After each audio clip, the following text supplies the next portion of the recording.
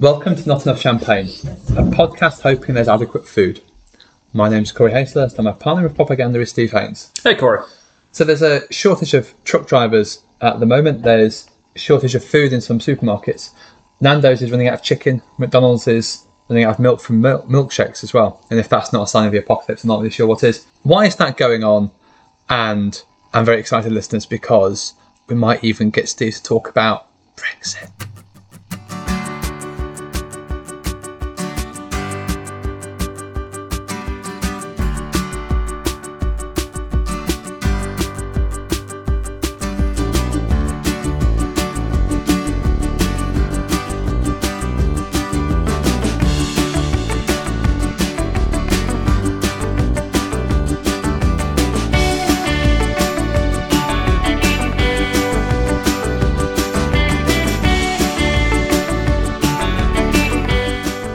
What we're going to do, I suppose, Steve, is talk through an article in the Financial Times that Sarah O'Connor wrote. There's a really interesting Twitter thread as well. We can put that in the show notes. And it talks a little bit about why there's a shortage. So something we probably should say, actually, is that there's a global shortage of truck drivers at the moment for some of the reasons that she says in the article. First up, as she says, the hours are very long and very unpredictable. So at the moment, you've got an advert that's out for Class 1 drivers at the moment, and it says you'll be working a minimum of 45 hours a week on any 5 from a 7-day shift pattern, so your working days may change each week and could include some weekend working.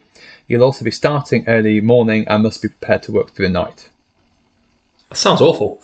You know, I don't think you could pay me enough money to want to do that. Then the article goes on to say, so obviously driving hours are limited by law, so it should be 9 hours a day. At the moment, because of shortages, it's 10. But actually, the days are much longer than that. So you've got loading, you've got the unloading, you've got enforced breaks, there's a lot of waiting. So actually, you're not working 9 or 10 hours a day. You've got drivers saying they're working 15 to 13 hours typically, which is completely exhausting. Yeah, 100%. Yeah, this is one of like truck driving is one of those kind of jobs which is 100% absolutely necessary for society to function.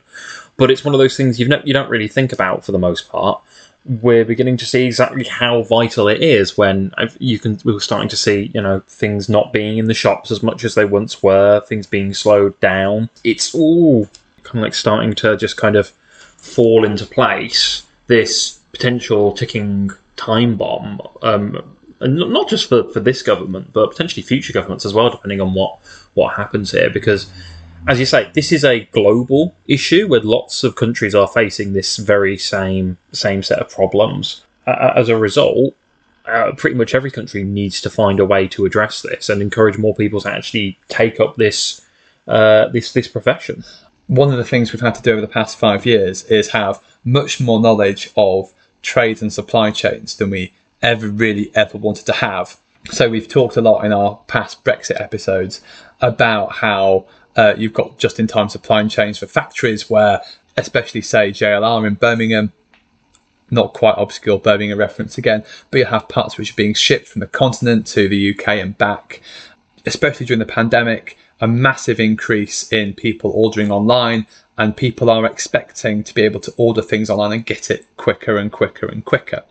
Brexit's meant we've had to think about things we've never really had to contemplate before, but then you've also got a society which wants you to have a huge amount of stuff very, very quickly. The shift to e-commerce as one of the more driving factors for people's shopping habits, well, it's been accelerated by the pandemic. It was happening anyway in the background, but the fact that trend has been accelerated, happening at the exact same time we are kind of hitting this little crisis in terms of actually having drivers to secure deliveries of goods, is again like this potentially the start of that kind of perfect storm where people expect, as you say, more and more stuff to be delivered very, very quickly. That we don't like it when things aren't in stock, and we will just go elsewhere. We don't want to order something and then have to wait a week to actually get it sent. We want it tomorrow, i.e. that's why Amazon Prime is so successful. So yeah, there's just lots of little things like that which are all just adding up here, which are going to be very problematic for the sector. As we've said, so the hours are quite unsociable, they're quite long, especially if you've got people with families aren't necessarily wanting to do it. What that's meant is that the workforce is aging. So it's quite a male workforce, it's aging as well. And not many people are attracted to it, especially because actually median hourly pay has only risen 10% since 2015, whereas for all UK employees, it's 16%. What that's meant is compressed pay. You mentioned Amazon Prime, again, a good example of a workforce where pay is very compressed and work is very exploitative, really, isn't it? Yeah. And piecemeal, and it's been hard to unionise. And it's especially been compressed in the truck industry because it's quite fragmented, because you're competing for business with people like supermarkets who are able to push the prices down through a minimum, I suppose. And again, we've sort of seen that with farmers as well, I suppose, haven't they? That the margin for things like milk in supermarkets is very, very tight if you're a farmer. Yeah, absolutely. Talking about supermarkets, there's something that's actually quite interesting. I came across online today, which was obviously the lack of labour to like harvest crops and things like that has been a concern and a point of discussion. But there's actually gotten to a point where at least some farmers are starting to just basically plough all of their crops back into the fields, working on the notion that because the supermarkets have driven costs down so low, they might as well just kind of sack off this year if they're in a position to do so, and then just wait for next year where they can basically just go, well, you've run out of stuff, you can't get it sent in from abroad, you are beholden to us, so increase your prices and what you're paying us. There's potentially, when it comes to food shortages, especially another kind of like element coming in at this, in that you've got the labour shortages, not just in terms of drivers, but in terms of people actually harvesting crops. You've got the fact that people just don't want to take those jobs at all.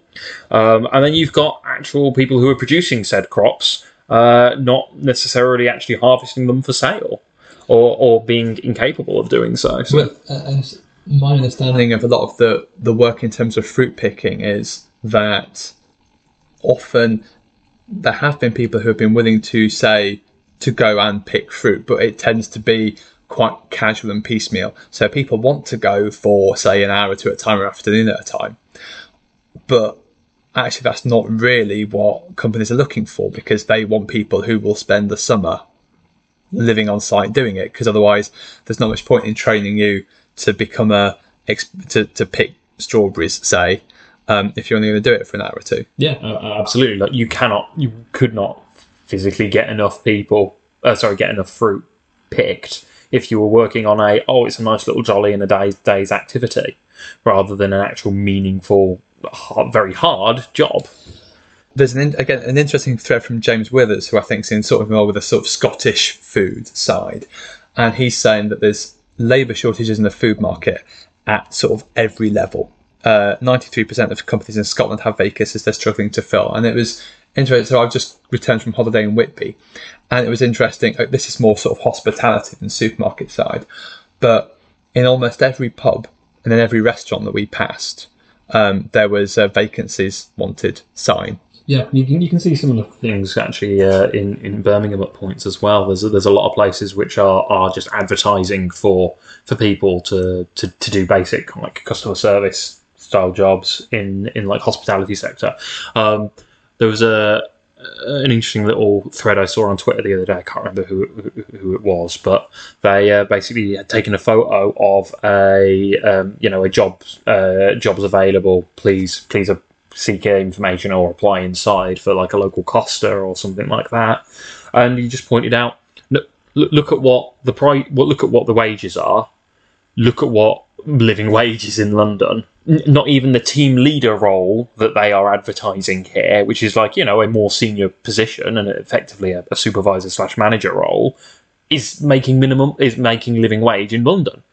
And there is a much wider thing. And again, this isn't actually just a UK thing either. This is happening massively over in the United States as well, where they just cannot find people to do these sorts of jobs, because everybody's just kind of gone, you know what, it's just not paying enough money, it's not worth it, we can hold out and try something else and try and get something else. In terms of the wages, I think it does depend on different factors. So again, this isn't the example you've just said, but looking at, say, truck drivers or that right down the food supply. So in the James Withers thread, it talked about spoke to a red meat business whose trainee butcher in their abattoir is paid more than a trainee accountant at one of the big four firms, and they still can't get staff. You've got, I think there were adverts I saw for, I think, truck drivers for Waitrose who are on sort of 40, 50, 56,000 pounds a year, which is more than an average teacher or nurse would get. So there's a couple of things, isn't there? You've got maybe jobs in the hospitality sector, especially probably places like London where living costs are high, where it is hard to do. But you've also got jobs where I think there's a sort of very glib, especially when it's seen it both on the left and the right, actually, especially with the Brexit stuff, where people just say, oh, well, it was just cheap foreign labour coming in, undercutting wages. And actually, in a lot of ways, it's a little bit more complicated than that. So actually, it's not that businesses aren't putting up wages, actually they are putting up wages, but the shortages are still there. Yeah, people just don't want to do these jobs fundamentally. And it is going to be an interesting one because these jobs are necessary. In many ways, as you say, this is the food chain, food supply chain we're talking about here. These things need to happen, and the potentially policy responses to this are going to be very important, or at the very least, how the market responds to these. Because if putting up the wages isn't the issue. Or rather, if you put up the wages and you still can't attract people, that says that the wages aren't necessarily the issue, and that it's the lifestyle that goes with it, or it's the nature of the job itself that people aren't interested in or into. And in which case, you've got to find, I don't know, like, bear with me for a second when I say this, and let me actually complete my thought process, because you're going to jump on that. It's like you need to find the equivalent of like working from home, but for truck drivers or whatever, but where it's something that makes the job more palatable overall and gives them their capacity to go, yeah, actually, this might suck for X amount of time, but I can make it more bearable by doing this thing. And it's what that looks like, I have no idea, but you need to do something to kind of fix that, because that's the thing that's preventing people from doing it.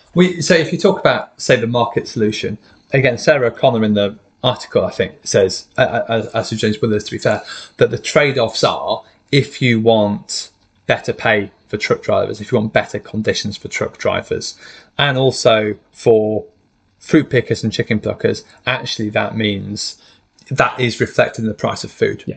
And food prices need to go up. Of course, part of the issue is that we have accepted, there has been it used to be 70 or 80 years ago that most people's money went on food, not housing. And that's been reversed now, whereas actually housing costs are massive, food costs aren't necessarily. Actually, it's easy to get, it's cheaper to eat out. Eating out in terms of takeaway, as they just eat, that kind of stuff is, and especially cheap meat, there's lots of it about.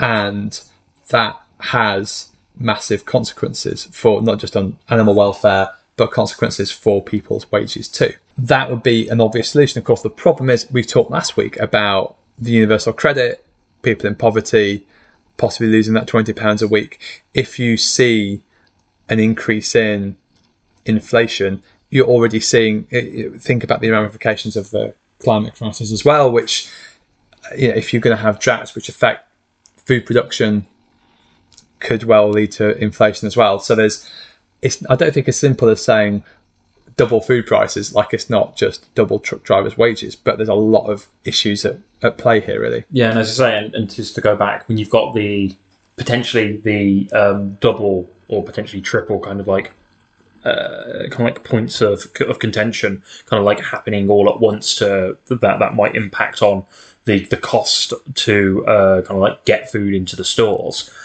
You have a real potential to see some potentially drastic increases if things go in a certain direction, and that, as you say, has some potentially really negative consequences for well, not even just people who are on universal credit, but everything from like the middle class, up towards the middle class as well, will feel that pinch and get squeezed. It might only affect them in terms of, you know, how much expendable income that they have to throw on things, but that still actually matters, because that expendable income is what fuels the economy in a lot of ways. It's buying these things that we don't necessarily need for the day to day that drives a lot of our economy. Steve Haynes, their champion of a consumerist society. Send him all your plastic tabs. I suppose the other thing to say, obviously, as well, is that there's a solution that's in the Sarah O'Connor article, actually, which involves unions. So in the Netherlands, there's a collective agreement negotiated between employers and union groups, and that sets a floor on pay and conditions. So that collective agreement becomes law. So transport suppliers can say to their customers, no, we can't go cheaper than that. You know, we can't undercut these prices. It has to be this level. And again, we've talked about that on podcasts in the past. Now, you talked with LJ when I was on my sabbatical, that the issue of not having that kind of those trade unions, that collective agreement across a group of different sectors, has led to a massive issue. And so if you can find a way of sort of collectivizing workers so you can unionize, that has a massive impact as well. Yeah, absolutely. And we have had a string of new heads of various unions kind of relatively recently kind of like elected into their positions. So who knows, maybe with a bit of change of leadership we might actually see some positive movements there, but it's still going to be an upward climb. And I suspect you're probably right, and that's really the only approach you could see, which is basically get an agreement in place, make that agreement law. So it's almost like the government, like in this instance, the Conservative government can kind of saber rattle at the unions and go, oh, they forced us into it, and the unions can go, no, we have to do this. It's the only way to protect our members. We don't want to do this necessarily because we know of its wider impacts, but it's what we're for. And everybody can kind of like point the blame at someone else almost. Use that kind of Spider-Man theme that's been done too many times. Well, I think you'll find.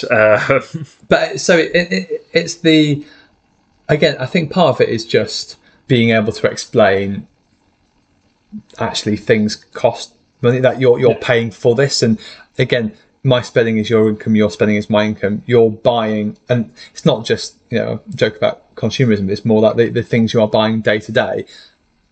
The cost of that is the price of the food price has gone up, but it's the cost of living in a civilized society. It's not just sort of naked profiteering. Yeah, I was going to say the other thing, kind of like policy thing that would potentially help in terms of the truck drivers for definite, maybe not so much fruit pickers and things like that due to the seasonal nature and everything.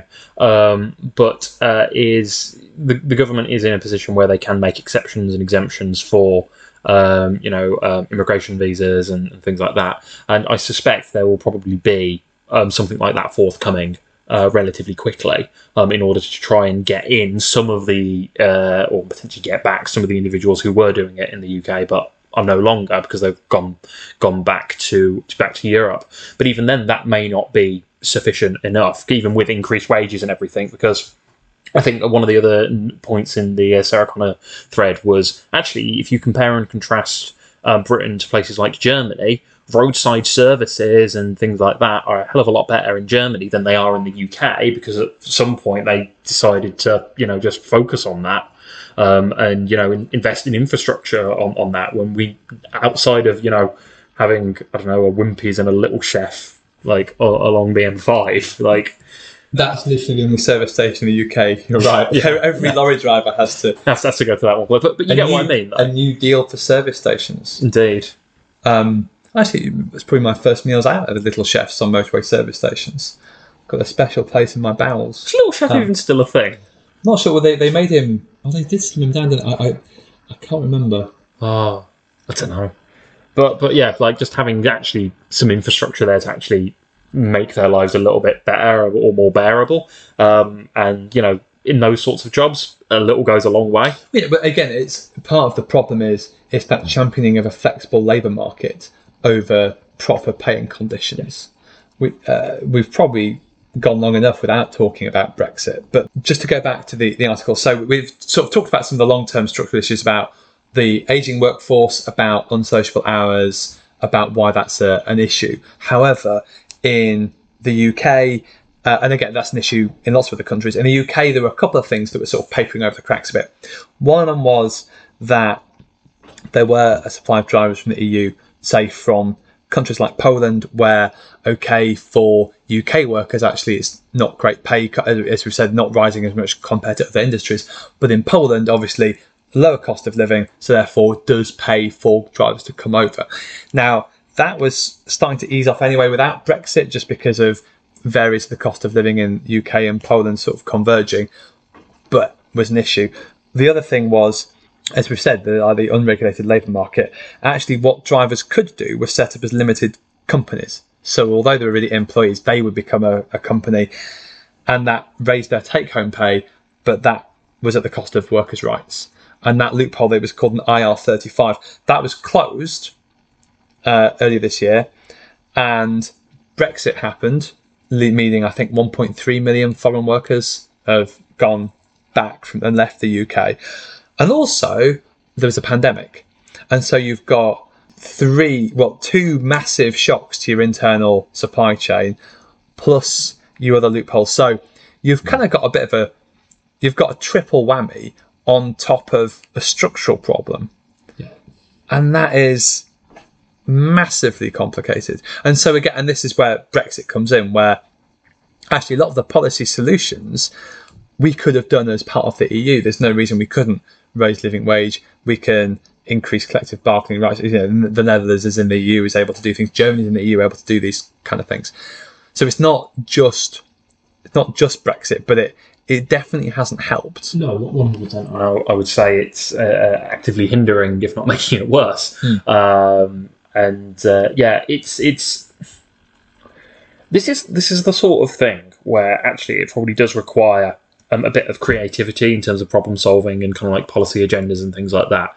Because like if we go back to what I was saying about roadside infrastructure and things like that, it's the sort of thing which requires money to invest in some form. But it's also the sort of thing which it's not exactly the sort of thing you really want to put into the budget and kind of like make a headline talking point. But it's the sort of thing that needs to go in there in order to make a meaningful difference. And it's the sort of stuff which will get dumped on by a great height by certain parts of the press, almost no matter who is doing it, because it would just be portrayed as, we're making comfy beds for people to sleep on the roadside or whatever. And it's like, no, we're not doing that. We're trying to make it better so that we can keep society moving. Well, this is part of the issue in terms of, say, the pandemic prep, where, say, supplies of PPE weren't really renewed.